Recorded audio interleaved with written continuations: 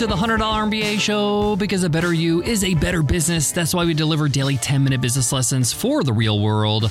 I'm your host, your coach, your teacher, Omar Zenhom. I'm also the co-founder of Webinar Ninja, an independent software company I started with my co-founder back in 2014. And in today's lesson, you will learn why you need to fire your customers. Okay, not all your customers, but some of your customers need to get fired. I'm going to explain why and how. I'm going to share with you real-life stories of how I have done this in my own business. And let me tell you, there's a right way to do this, and there's definitely a wrong way. I found out the hard way. Now, you might be wondering, why would I say no to customers? Why would I fire customers? Why would I stop serving people that are paying me money? Well, it's pretty simple. Customers pay you money in exchange for your resources, your time, your effort, your attention. And you don't have unlimited resources. So you need to utilize your resources as best as possible and serve the best customers. You got to be selective, because as you'll find out in today's episode, some customers might take up more than half your resources, leaving not much left for customers that really deserve it. So let's get into it. Let's get down to business. This episode is sponsored by Time Doctor. Measure and improve your productivity wherever your people work. This is a very interesting sponsorship that we took on because Time Doctor was super excited to see if they can improve our team's productivity in a real-life experiment. You see, Time Doctor is a very interesting app that empowers your team, whether they're working from the office or from the home, to be more productive. So when Time Doctor approached us, I said, how about I document this whole process of rolling out Time Doctor to my team and seeing the results? Did we get more productive? Did we solve more problems? Did we serve more customers? And as I'm recording this, I have no idea what the results are going to be. But Time Doctor was totally down to do this collaboration and share the honest results with you on this podcast. Later on in today's episode, we're going to get started, and I'm going to show you how I shared how we're going to implement Time Doctor with my management team, as well as the whole team, and walk you through the whole process and how to get my whole team ready to be as productive as ever with Time Doctor.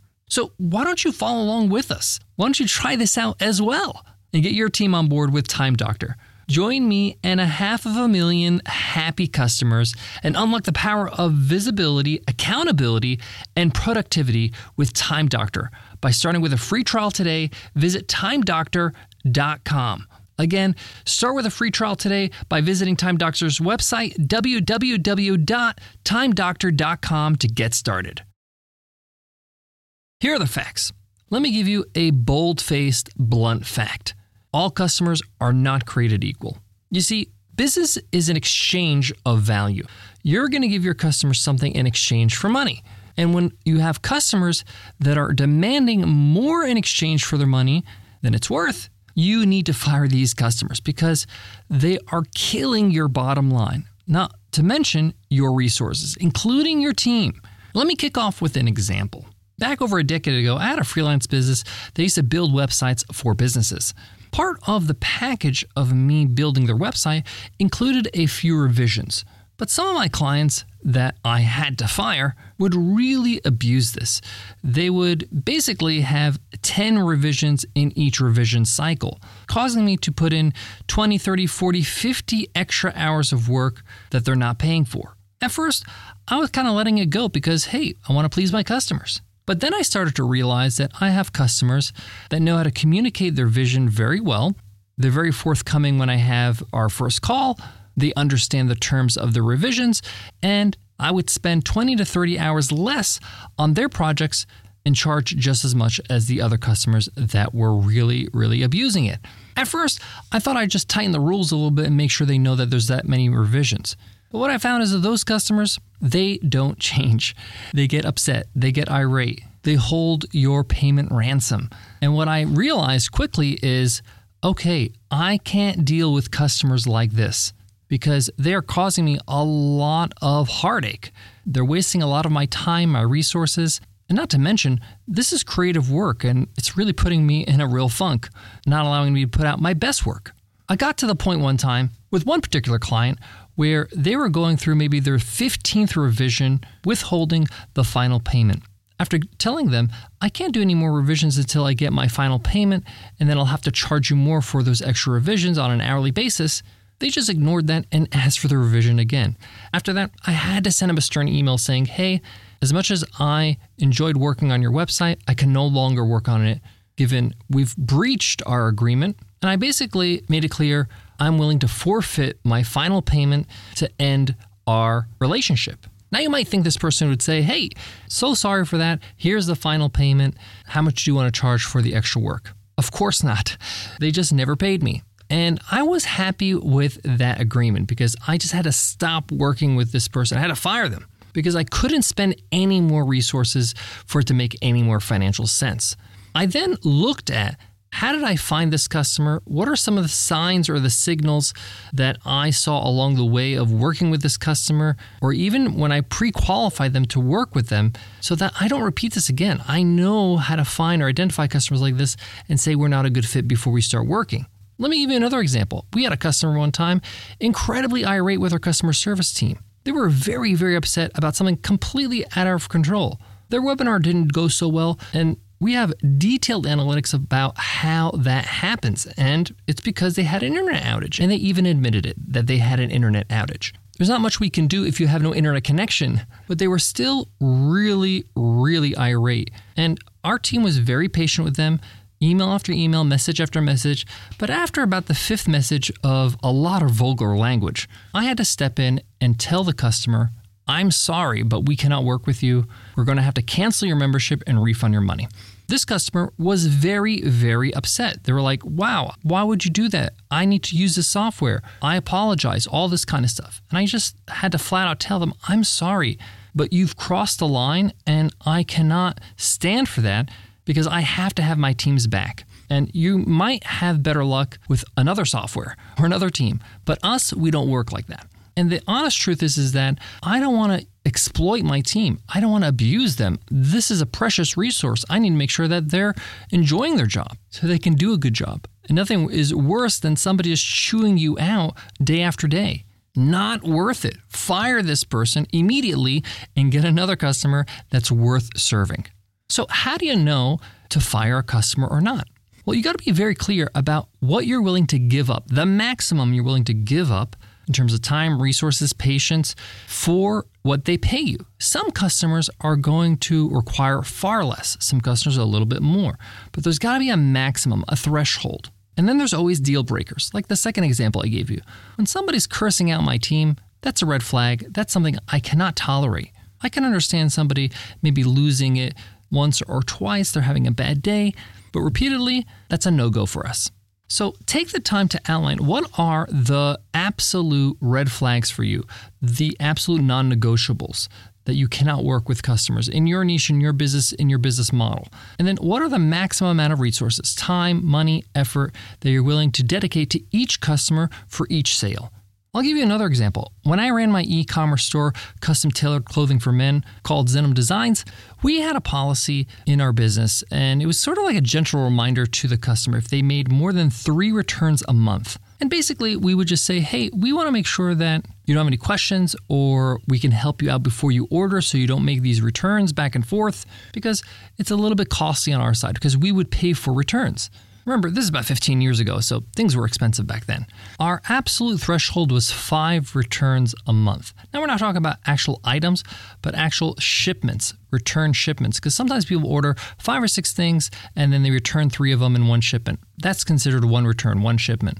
So when people hit 5 a month, there's something going on here where it's 1, a signal of maybe abuse of our policy, 2, we're going to have to spend a lot more than it's worth us to keep this customer, regardless of their lifetime value in returns and shipping. And then 3, in order for us to allow free returns for everybody, we have to limit how many returns each customer can have per month.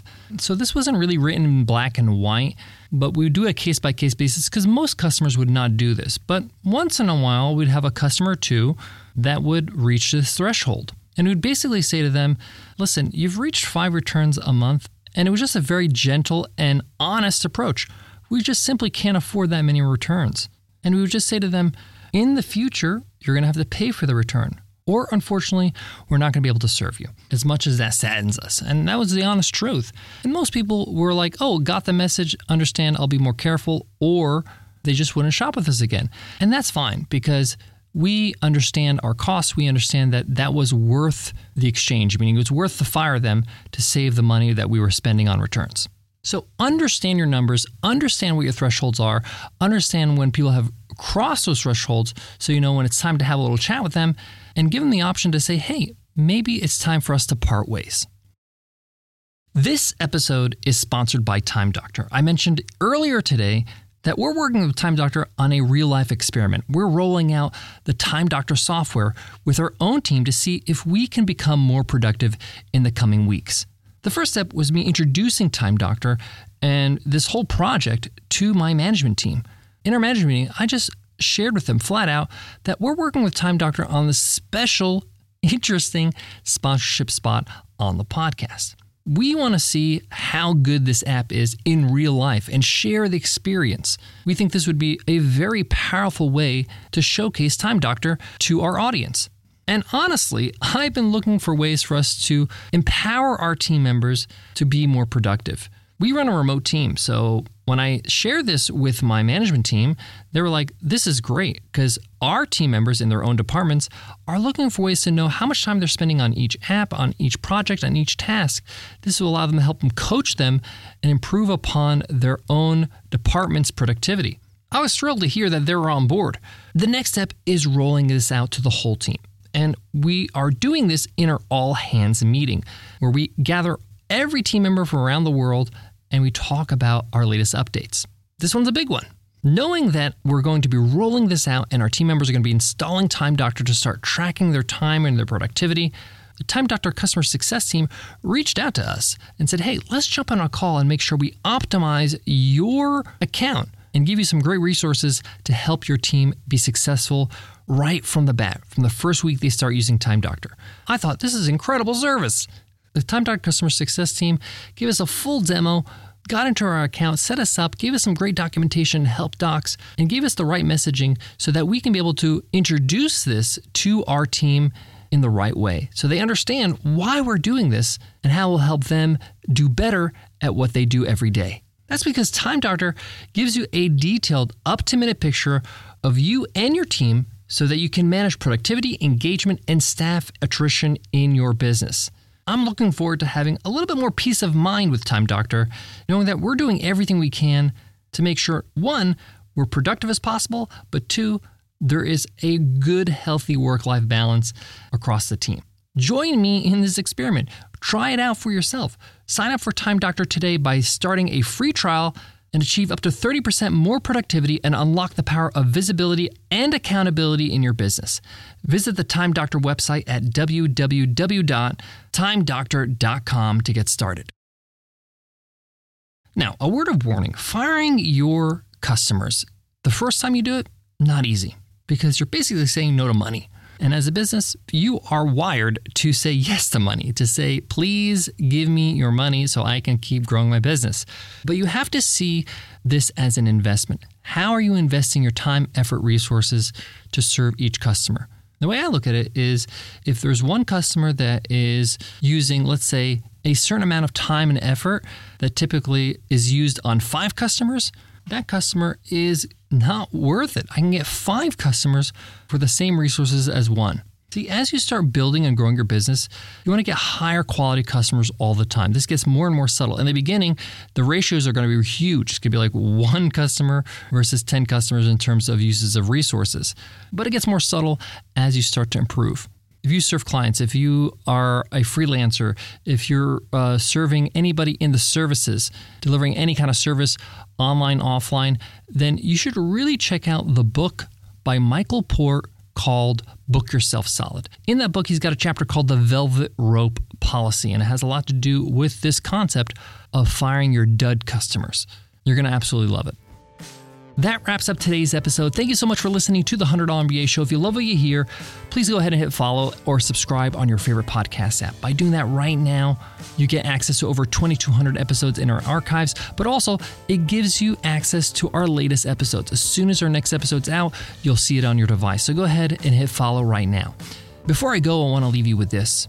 If you're just starting out and you just have a handful of customers, it's hard for you to know which ones are the dud customers, which one are the ones that are using the most resources. You don't have enough data. You don't have a critical mass of customers. Depending on your business and how much time and resources each customer uses, it might take a little bit longer, 6 months, a year, before you can start evaluating your customer base. Just wanted to make sure you knew that so you're not firing customers from day one. Thanks so much for listening, and I'll check you in tomorrow's episode, Q&A Wednesday. I'll see you then. Take care.